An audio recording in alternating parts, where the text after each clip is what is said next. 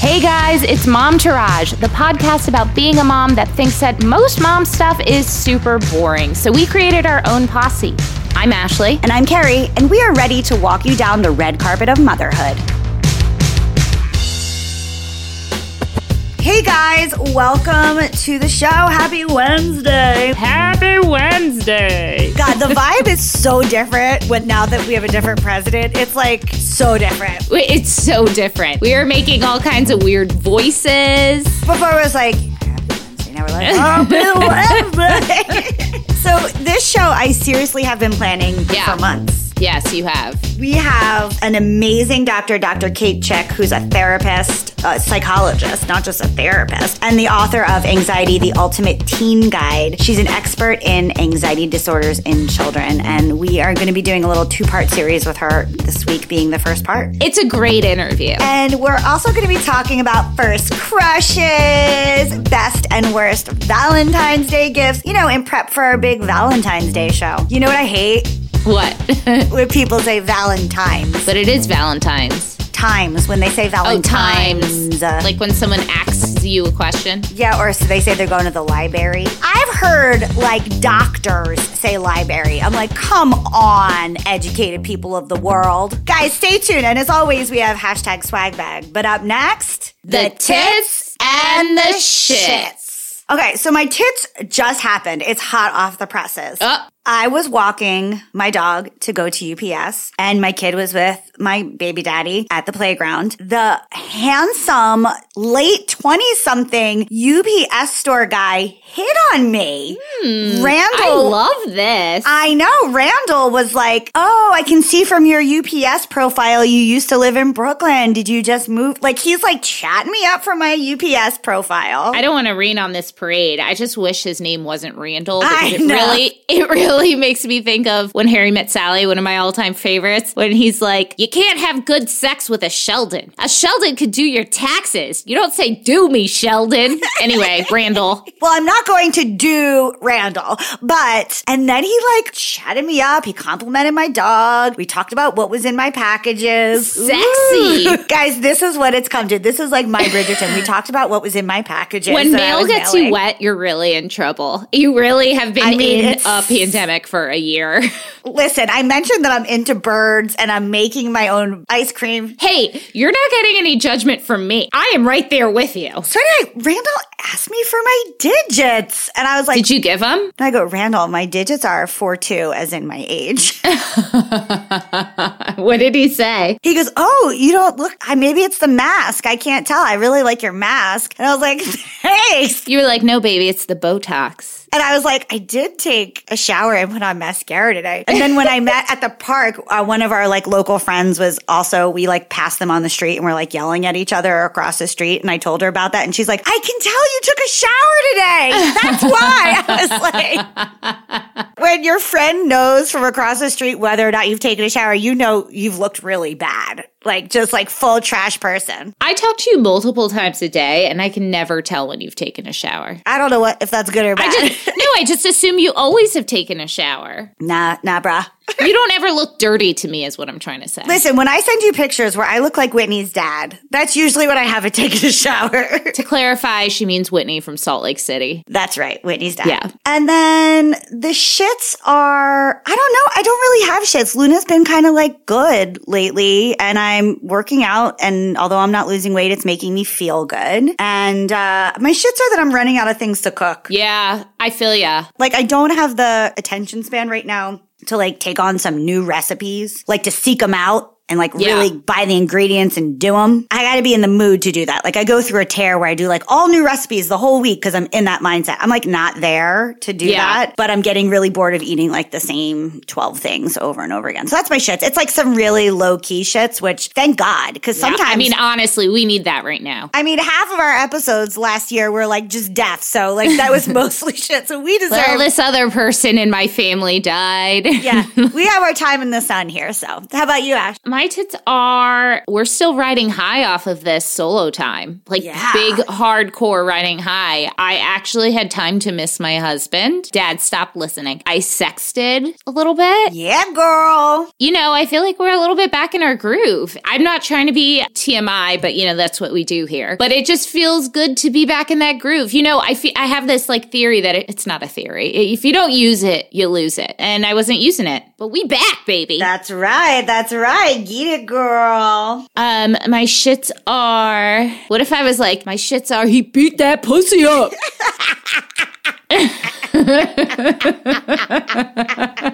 My shits, I don't have any. I'm good. Like, that's not a shits for me. That's a tit. Hope he beat them titties up too. Yeah. He did. Next up, Dr. Chick. Stay tuned.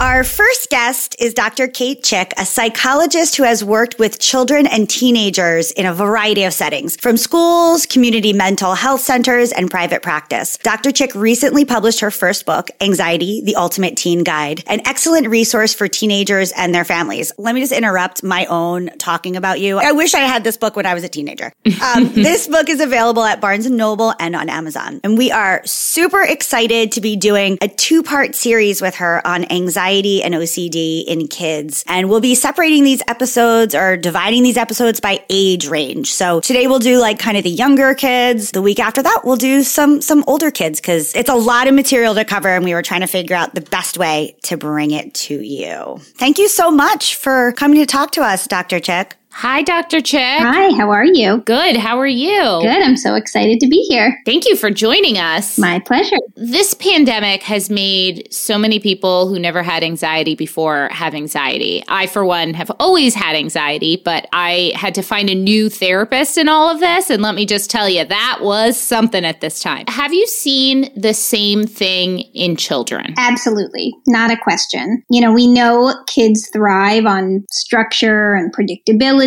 which frankly, so do adults. And we've really seen everything about the predictability of our world really just upended in the past year. You know, school is open and it's closed and it's open and, you know, we can go outside, we can't go outside, things that were considered fine before and now suddenly are not. All that is enough to raise anyone's anxiety. But the other thing is that kids are very sensitive to the moods of the adults in their lives. You know, we know they're kind of like little sponges in that regard. So when parents and teachers are bringing a certain level of anxiety and exasperation to the table, kids are picking up on that. It's one thing for a kid to hear you have to wear a mask, just kind of matter of fact, but it's another thing for them to hear something like, if you don't wear a mask, you'll get sick, or we can't see your grandparents because this would endanger them, or things like that, which are scary messages and that are really not the norm in our children's lives. So that can raise anyone's anxiety. I mean, my 3-year-old calls it the virus. He says, oh, we can't go there because of the virus. Mm-hmm. And I'm like, yes, yeah. Pretty much. So Ashley is a 3-year-old and I have a 2-year-old. My 2-year-old is now obsessed with like asking if things have germs. Mm-hmm. And she keeps watching the Daniel Tiger Sick episode like over and over and over again and saying people get sick, people germs. And I don't think we talk out loud like that much, but I guess we do, where she hears it, you know, on the phone, us talking to people. That was something that hit me today. I was just like, whoa, this is not a weird fixation that is unrelated to what's going on. It's related. I mean, what's going on around them? So one of the reasons why I really push so hard to have an episode about this is my sister and I have had a long struggle with OCD and anxiety, my brother as well, our whole entire lives. And I personally remember feeling that way at a very, very young age, like even as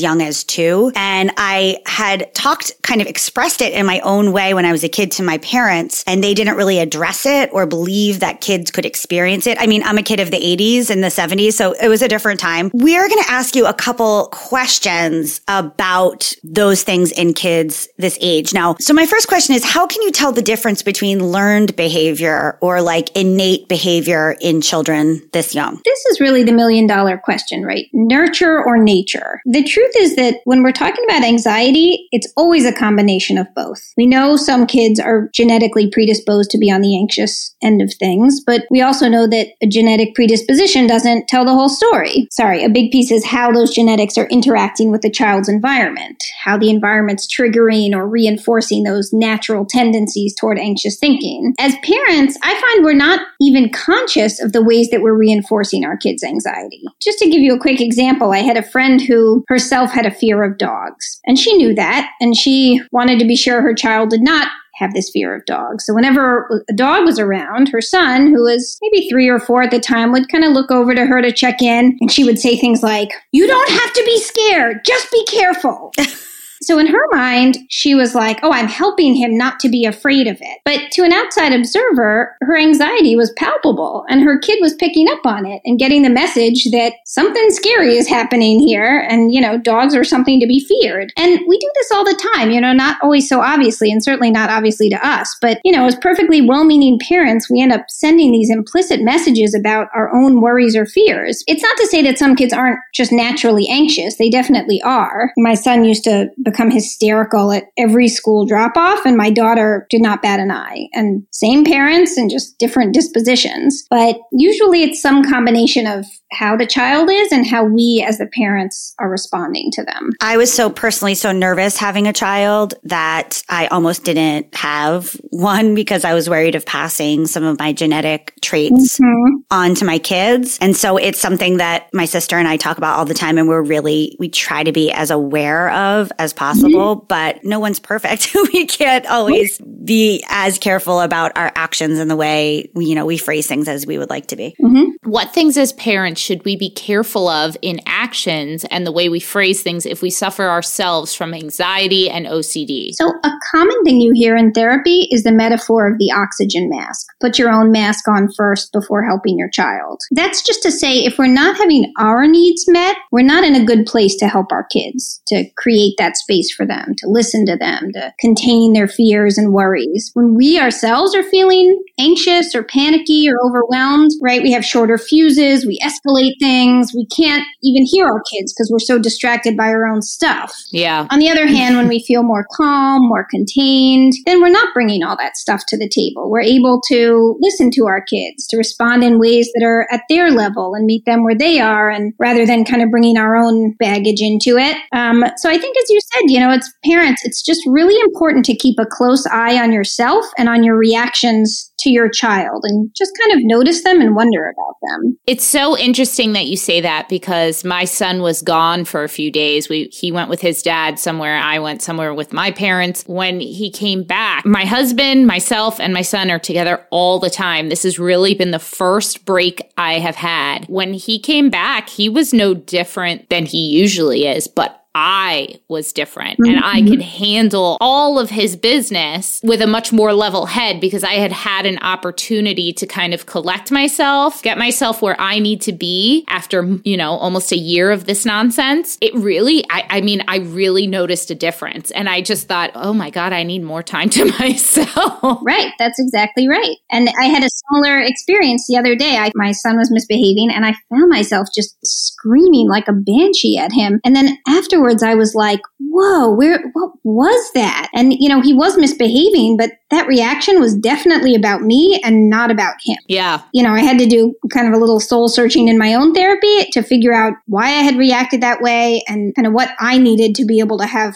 my needs met so I could be available to reach him and parent him in a different way. It's also very interesting because every single expert, whether it's about parenting, whether it's about sex, whether it's about finance, every expert Carrie and I speak to is like, you need to self-care. You need to take care of yourself first. So I feel like that's the biggest lesson to learn for all of us. And shout out to all of the moms and dads and caregivers and whoever, stepmoms, stepdads, everybody, because this pandemic, it's already already hard as a parent to make time for self-care and to put the oxygen mask on. It's quadruply hard in these pandemic circumstances when a lot of our lifelines like school or childcare or, relatives are not in the mix like we normally have. And even then it's hard. So, hey, everybody, we see you. We hear you. Yep, for sure. I hate to use this word. I'm going to be using air quotes, but what OCD and anxiety behaviors are air quotes normal? And when does it become problematic? All kids have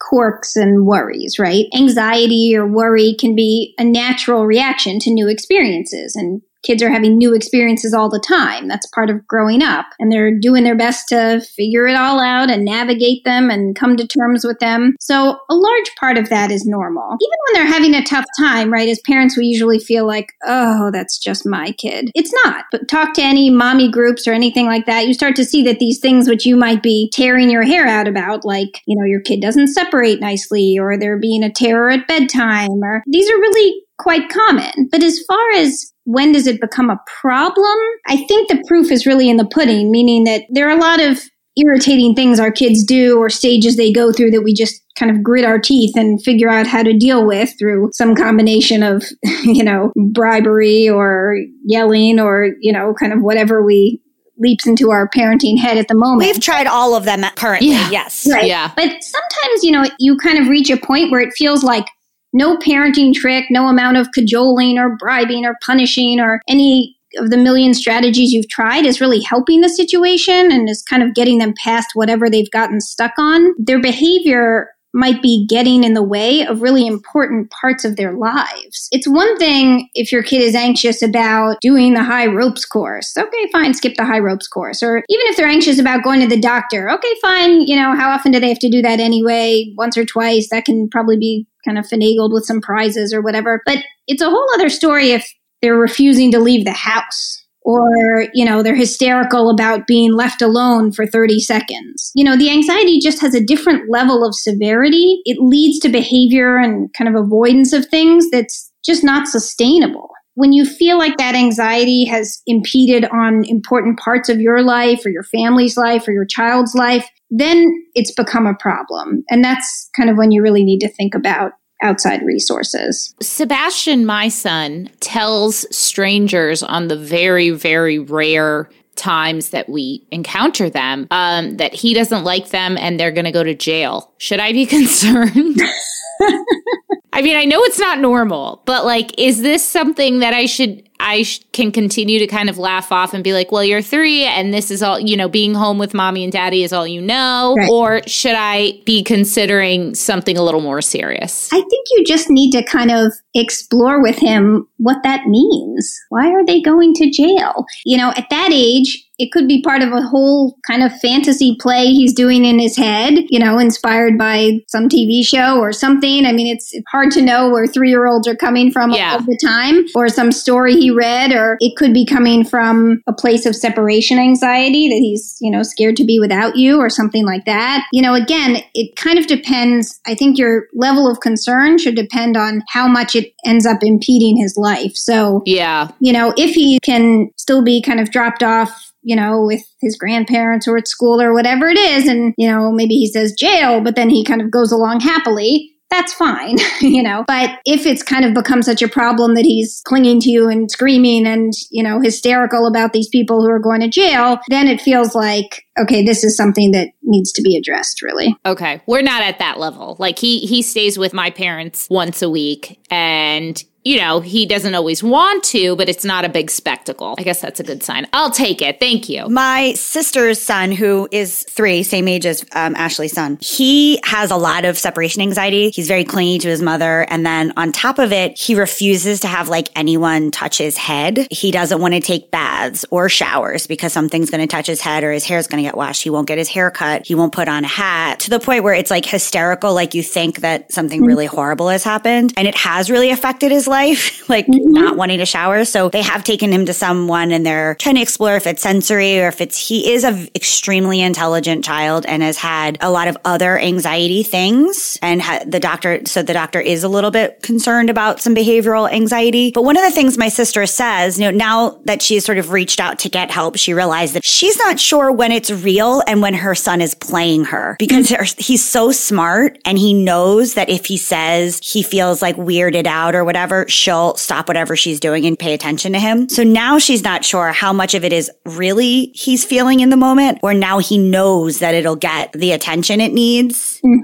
And so he like kind of works it. Is there any way to tell when a kid is just like playing you or if it's really a thing or does it even matter? If you are someone who, really is trying to be attuned to your child's emotional inner world, I think it can be very difficult to tell if a child is, kind of doing things in a manipulative way or if they genuinely can't do it. And that's always the question is by allowing them to not wash their hair because the water freaks them out or to, get out of the tub because they're having a meltdown. Are you supporting them or are you enabling them? It's a fine line and it's a tough question to answer. It's something which I think oftentimes a third party person is able to see easier than a parent. If your sister is working with someone, I think it's oftentimes kind of easier because as parents, obviously, it tugs at our heartstrings when our kids are struggling. But a lot of times it's easier for a therapist to be able to say, yeah, if they're saying that, they just want to talk to you or they just want a hug in the middle of the day, they need that hug. If they're saying it, because you're trying to leave the room for the 800th time at bedtime, they're trying to,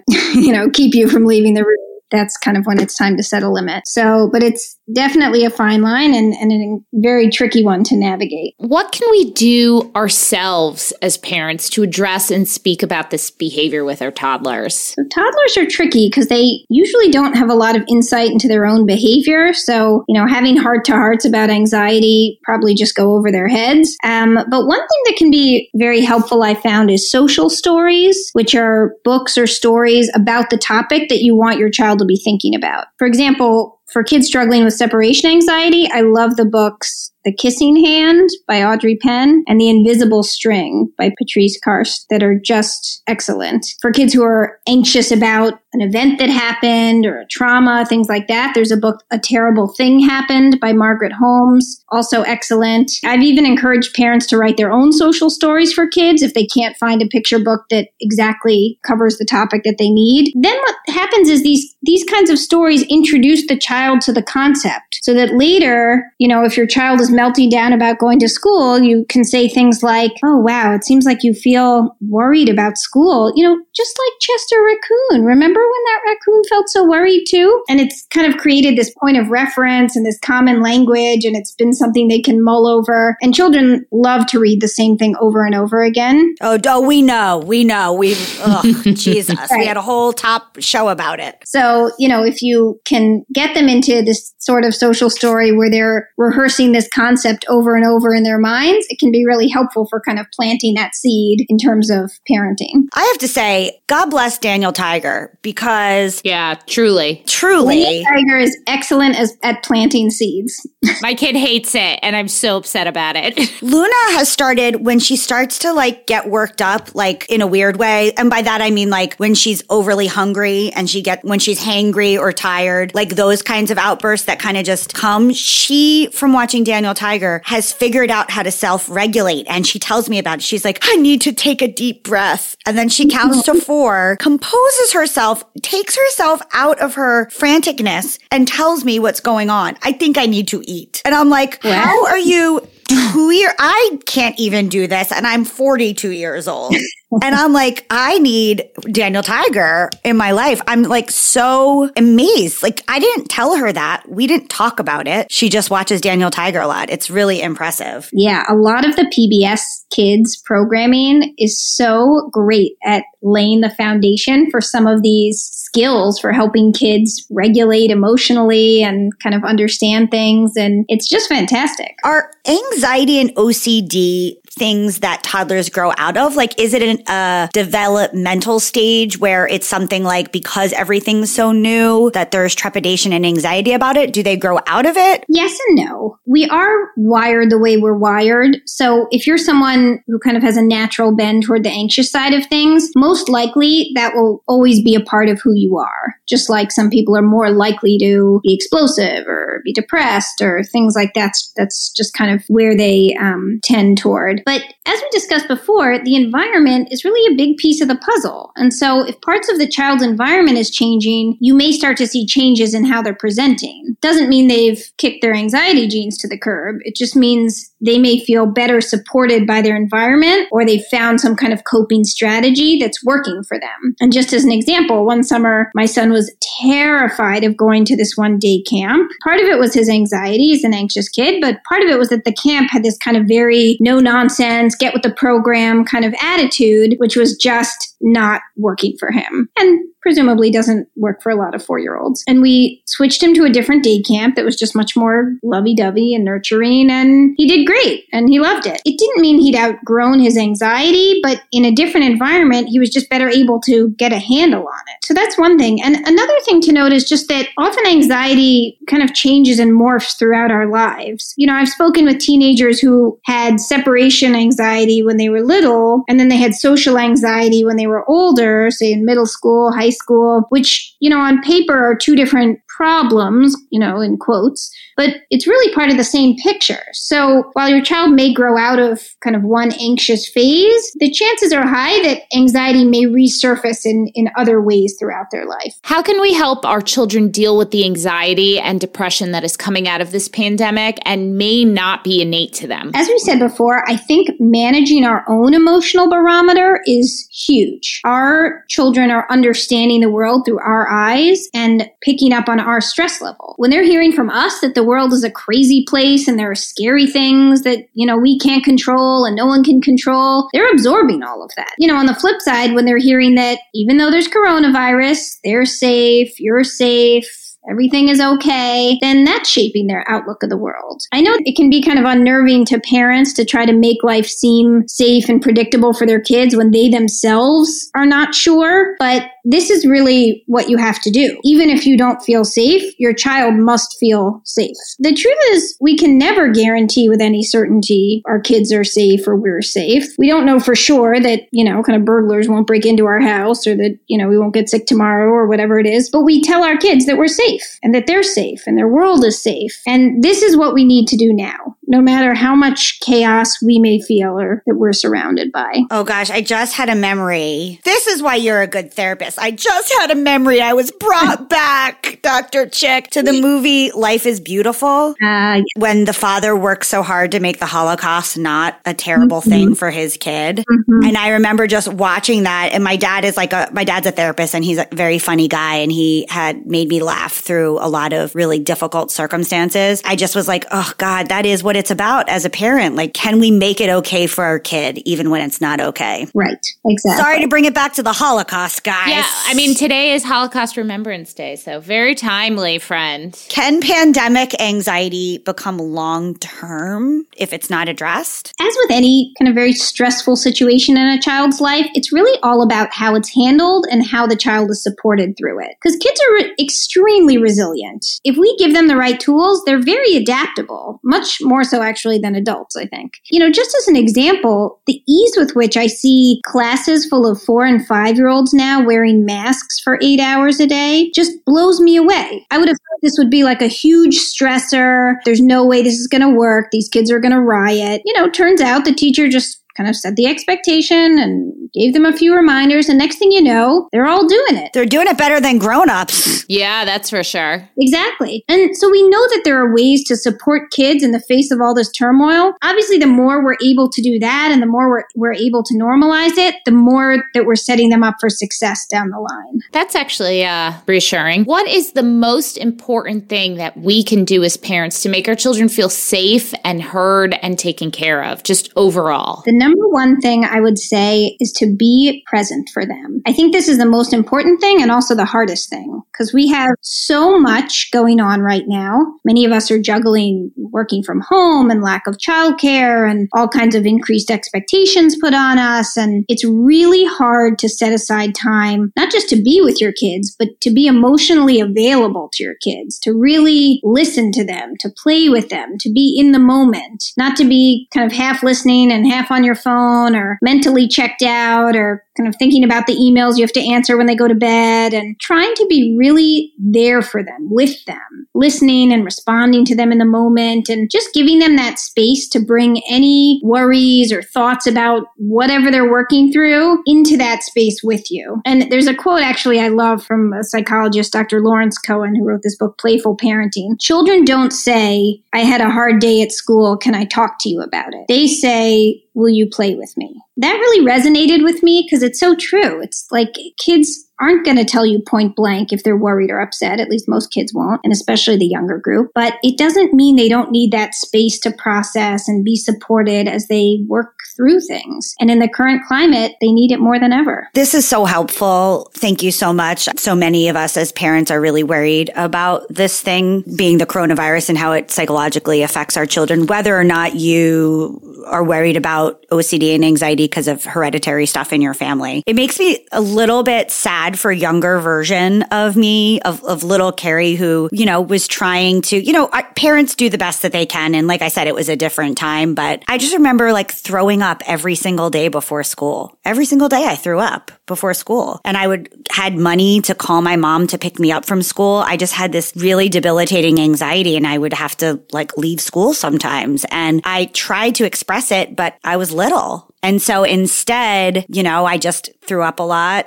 and developed a worry stomach ulcer at a young age and just, didn't feel good a lot of the time, was extra protective of my mom and my grandmother. And really, it was really bad anxiety, Well, thankfully, I think mental health has just really come a long way and people are just much more aware of it. And so many parents, as you said now, are aware of things which they felt like they needed and didn't get when they were kids and are now, looking for resources to provide that to their children. Yeah. I was just going to say, we had an episode where I talked about, I did not have self-care and I was triggered and had kind of a panic attack in front of my daughter. And she was obviously very upset just seeing me get upset. She came over to me and tried to tell me to take a deep breath like Daniel Tiger. And I got really upset because I felt like I didn't want my child to be responsible for my mental health. Looking back on it now, I don't feel exactly the same way. I feel like I should have handled it better. Like I don't regret having a panic attack in front of her. I more regret not taking her in and like, you're right. Like making it a teachable moment. You're right. Mommy feels really terrible, but she could take a deep breath. Instead, I was like, oh my God, now I'm even a worse parent, that kind of thing. Well, I would say it's never too late to circle back and make it a teachable moment. I've had moments like that. And then even, weeks later, I'm like,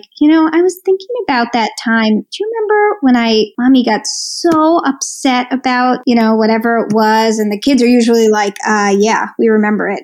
Yeah. My kid remembers everything. Yeah. Right. And then you're like, I was just realizing that, I think I know why I got so upset, but I think next time what I should do, and just going over it with them and helping them kind of see your process and that you get upset too, just like they get upset and, that you got really, really upset and kind of what you could do next time and the same process you would want them to go through. Yeah, that's good. That's smart. I should revisit that for both of us. That was a really good question, by the way. Oh, thank you. Yeah. So tell the people where they can find you, your website, your social media, whatever you want to plug. Your book. So I'm pretty old school. I don't have social media. Good for you. But I am a practicing psychologist in Stamford, Connecticut, who works with children. And you should definitely check out my book if you are a parent of a teenager or There's just a lot of good information about anxiety, even if you're not. It's called Anxiety, the Ultimate Teen Guide. It was published by Roman and Littlefield, and you can get a copy at Amazon or Barnes & Noble. Awesome. And like we said in the show notes, we'll have that contact information for you in case anybody wants to reach out. And we look forward to having you on again where we talk a little bit about some of these older ages kids and anxiety. Great. What Ashley and I have to look forward to when our kids get older. Oh, yes. I think my kiddo is going to be quite a handful from what I can see. So looking both forward. are. Yeah. Right. Well, it's the whole kind of three-nager situation. Well, thank you so much. Thank you, Dr. Chick. And we'll talk to you soon. Thank you. All right. Should we talk about our first crushes and like best and worst Valentine's Day gifts? Yeah. I have a very vivid memory of my first crush. His name was Daniel Cohen. He was at my school and it was kindergarten. I said that's so weird. Kindergarten. I feel like we were visiting the school or visiting the class, getting paperwork before school started or something. And he and I were cleaning up something in the classroom. And I just remember locking eyes with him and him smiling and it being like slow motion. And that was my first big, like real kid crush that I remember. How long did it last? Oh, God. I was in that school with him till I left for the 6th grade. And even in the 6th grade, when I moved to New Jersey, I still thought about Daniel Cohen. Oh, this is my Joe Scullion. Yeah. Yeah, this was like a big deal crush. I just thought he was so beautiful. But like, I just remember looking at him and it was almost like there were cartoon birds flying, playing with his hair. You know, there was music, a soft breeze maybe. It was magical. And then actually I looked him up the other day on Facebook.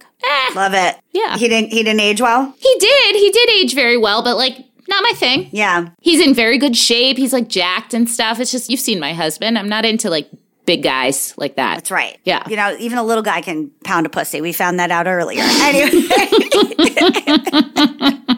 I believe in comedy, they call that a shout back. So my first crush, I kind of count two. My first one was similar to your Dan Cohen in that it was Joe Scullion. He was my neighbor and we went to preschool together and we used to walk to school together. By yourselves? No, our moms would walk and okay. drink coffee and we would walk together. I used to play over his house. He had a lot of brothers and there wasn't a lot of kids on my street, so I used to play with his brothers and I slept over their house every once in a while. To this day, Joe Scullion is such a dreamboat. And my whole family knows everybody loved Joe Scullion. I don't know why I took a chance. My Uncle Jimmy still sends me pictures of Joe Scullion because he's like one of the chief police officers in my town. He's like, look at Joe Scullion. Oh, he got a merit badge today for saving this woman. Is he still hot? He is smoke in hot. Huh. He hasn't married and has a kid.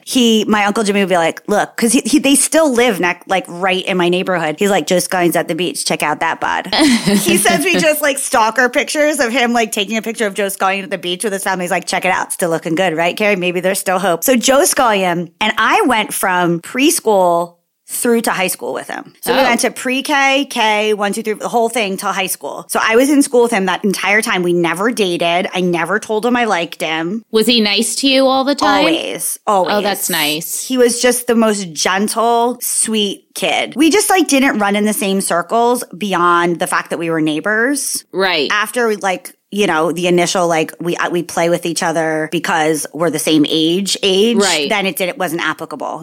We just had different interests and we're really different people, but he is just the sweetest. And I still see him in my town and he's just the nicest, just sweetest guy. And I'm still friends with his family because I'm from a really small town. But really, my biggest first love that I really consider is Danny Bastelica. We actually texted earlier today when he sent me a text that said, I follow Momtourage and I can't believe you did an episode on Blippi. I'm so excited. Oh. What age was this? This was an actual boyfriend, right? Yes, this was my first boyfriend. This was 7th and 8th grade. We dated and then I moved and we stayed in touch and we're still best friends. And we went to each other's proms when we didn't have dates, even though we moved. That's nice. We still text all the time. We text all the time. He's married with kids. We had a cute little do-over in between boyfriends before he, like, way before his girlfriend, now wife. And, you know, like, do-over, like, just casual, like, yeah, a little make-out session, nothing, like, serious. But we've always been best friends, and we both say that we were, like, each other's real first love, and thank God that we were each other's first love because we're such good people, and we really like each other. That's so nice. Yeah, we still are really close. I still am close to his family. And, man, Danny Bastelica is the best. He used to make me mixtapes of Billy Joel. That's why I love Billy Joel so much. Do you remember the magic of a mixtape or like a big CD? I still have a few of them. Not ones from guys, just ones in general. And it's such a memory. It's such a memory. My first real love, the only other guy I think I ever really loved other than Matt was my college boyfriend, Mike Zinkum. We were together, I think, like 2 years or something. He proposed to me in the White Castle parking lot at Seaside Heights. I said no. I was like, I love you. I want to marry you, but like, this isn't how this can happen. I mean, you do love fast food, though, you know? I do love fast food, but not White Castle. At least do Taco Bell, bro. Taco Bell Cantina, at least. Yeah, get me that Mountain Dew slushy with some tequila in it, please. I loved him, and he was a goofy-ass motherfucker. Just that guy that is just goofy. Yeah. But I was nuts over him. But he cheated on me. There you have it, folks. Danny and our love stayed true. We never. Yeah. We were young, 7th and 8th grade. Oh, yeah. No, this was college. And also, it was very toxic. I was a toxic person back then. You know, I didn't know how to fight respectfully. You know what I mean? Yes. Yes, I do. So. How about, like, best and worst Valentine's Day gifts? I've gotten some real bomb Valentine's Day gifts. And by bomb, I mean terrible. Not like bomb diggity. I can't think of one, but I'll tell you the worst Christmas gift. Yeah. Because it was from a boyfriend. I mean, it's not the right holiday, but I'll take it. Yeah, but it was a romantic gift. But I dated the school like bad boy at one point, very briefly. I'm not going to say his name just in case. Okay. I remember it was snowing. My parents hated that I was dating him. Hated it. He walked in the snow to my house, which like we didn't live in the same town, in like a blizzardy snowstorm for some reason. I don't know why he did that, and brought my Christmas gift, which was a ceramic dragon, like the kind you buy in Chinatown. And he was like very proud of this gift. And I just remember being like, do you even know who I am? Like, do you know anything about my being? Because this is not anything I want at all, sir. And I think that was the nail in the coffin. But that was the worst. I love that. To this day, I'm just bewildered. Why would you get somebody that?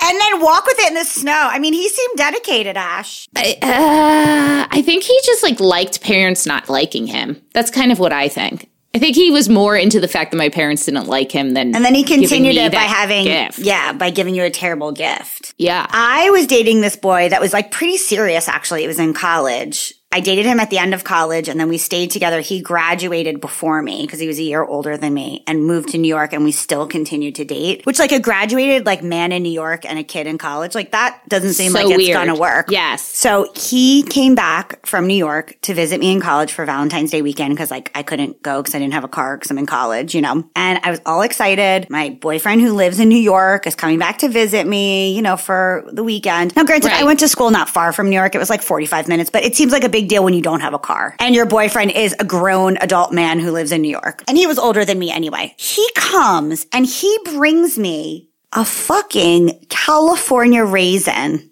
doll. Like statue, like small statue. Like a very small, and I know he got it at the Port Authority because he had to take the bus from the Port Authority to my college. That Hallmark store that used to be in there? Yes. Because it was about the size of my thumb, and it was like glued to the box. And it was a motherfucking California raisin holding with the goddamn white sneakers, the fucking white gloves, holding a rose. And it looked like a turd. It looked like a turd holding a rose. Did you like it when you got it? Or did you open it and you were like, what the fuck is this? First of all, it was like past when California raisins were even cool. I mean, I know I'm old. I wanted to ask that, but I was like, what if it was when she was younger? I don't know. I peed myself a little bit. Like, I'm old. Like, California raisins were popular like when I was in like 3rd grade and I'm in college. So it's like definitely question number 1. Hallmark, what's with this back merchandise? Like, this is fucking terrible.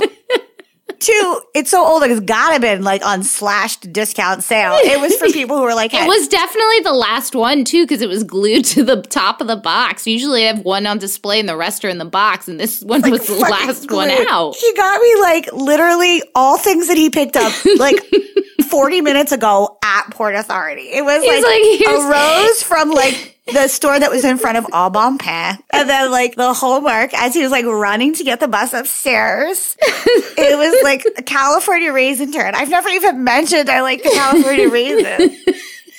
And I was thinking about breaking up with him anyway. And I just got this and I was like, oh, please leave. He like brought you gas station sushi. I was like, please leave. And he's like, what? I just got here. I'm so excited to sleep in your single bed in a room with another person. And I'm like, just leave. You don't even understand. I'd rather have gotten nothing. He could have just written me a letter, which is true. He could have just written me a letter. He was also a painter. He was an artist. He could have painted by trade. Something. He literally could have done a line drawing for 2 seconds on a piece of paper. It would have been better. Oh my God. And he fucking got me a shriveled up California raisin. I was like so offended. That was the end. I was like, we can't do this anymore.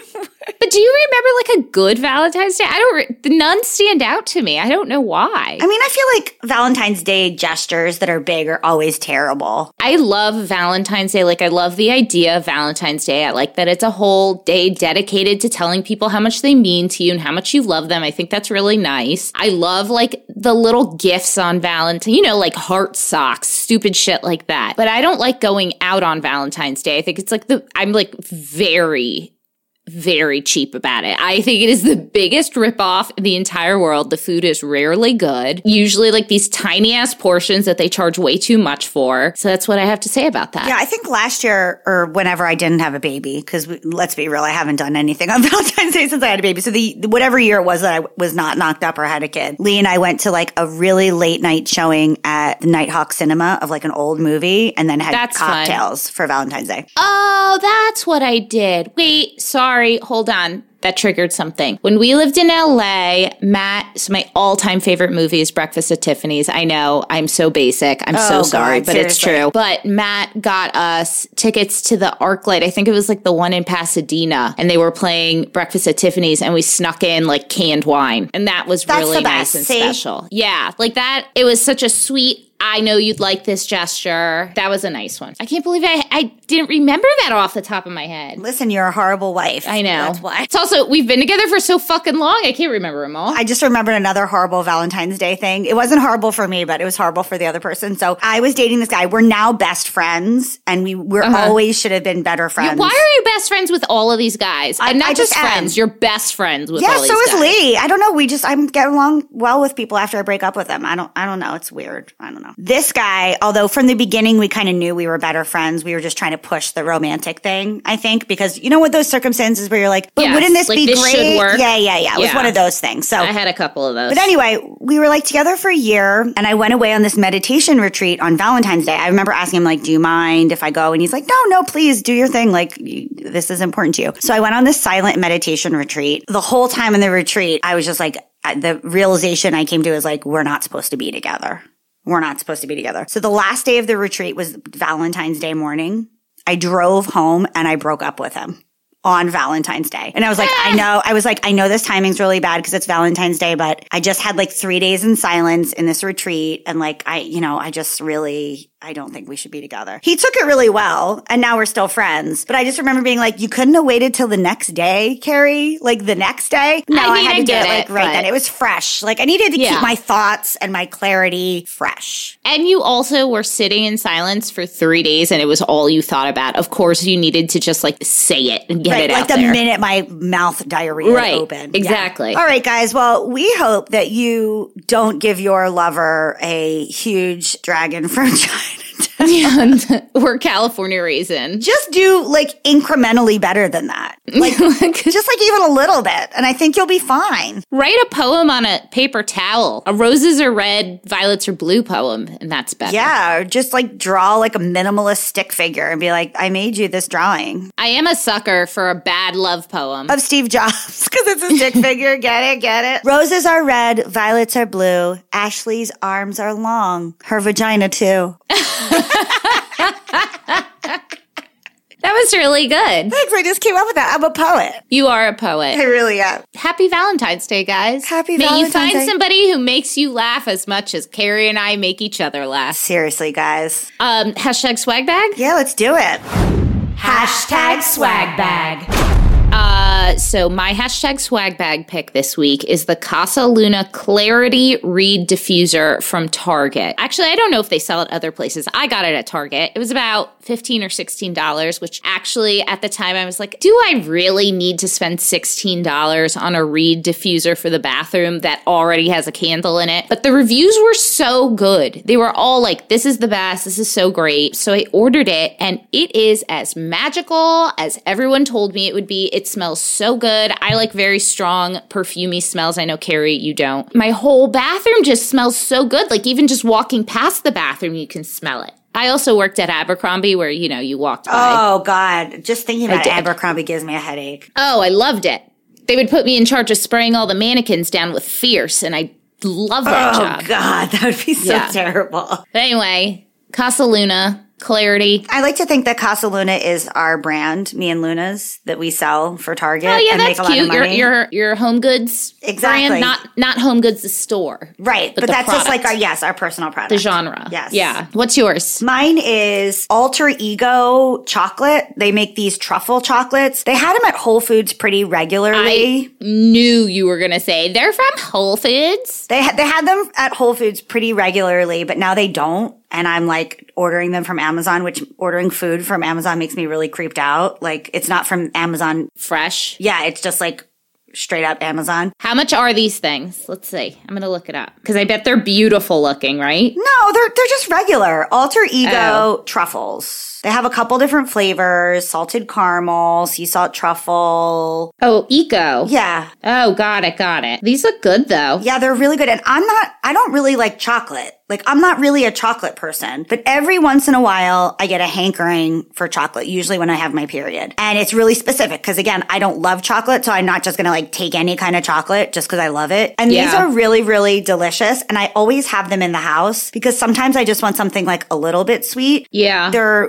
calorically like not crazy because it's dark chocolate and like coconut oil. These are expensive. Yeah, I only ever eat one. Like you just eat one every once in a while. Yeah, they last you forever. We would go through this in like a week. I just keep them because they're really rich. And just like tonight I had dinner and then I was like, I just want a little something sweet. That's a good trick though. Yeah. So they're, like I said, they're truffle. I only like the truffles. I've tried their regular chocolate, but I really only just like these little truffle things. And I'll link it in Amazon. Although occasionally I'll see it at a Whole Foods. Like every time I go to a random Whole Foods, I check it because some Whole Foods have them, some don't. I just bought like 3 boxes because they had like a holiday box that had the truffles in them. I was picturing like Mast Brothers. No, you know I how don't pretty like that. those are? Yeah, I don't. I mean, I don't like I love them those either. paper, but I don't really. Yeah, they don't taste that great. No. Mm-mm. Okay, well, there you have it, guys. Yeah, there you go, guys. Thanks so much for listening. Love ya. Bye. Okay, that's our show today, folks. Thank you so much for giving us a listen. Please do not forget to rate, review, and subscribe. We are out here on our own, and these things really, really matter. We want to hear from you. Tell us what you want to hear. Email us at momtouragepod@gmail.com. Follow us on Instagram at Momtourage Podcast to hang out with us all week long. We are here for you. You are not alone. We got you. So go ahead, girl. Know this posse is behind you and go slay. Momtourage is written and produced by Ashley Heron-Smith and Carrie Sotero. Recorded and mixed by Lee Mars. Our theme song, MILF, is by the band Mama Drama. You can find them on Instagram at Mama Drama Band or mamadramaband.com.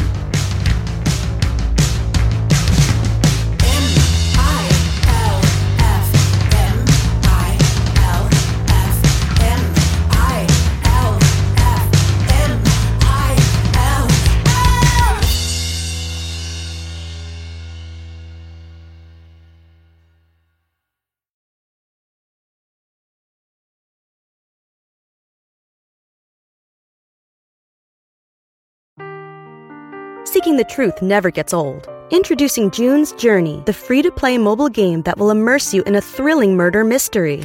Join June Parker as she uncovers hidden objects and clues to solve her sister's death in a beautifully illustrated world set in the Roaring '20s. With new chapters added every week, the excitement never ends. Download June's Journey now on your Android or iOS device, or play on PC through Facebook Games.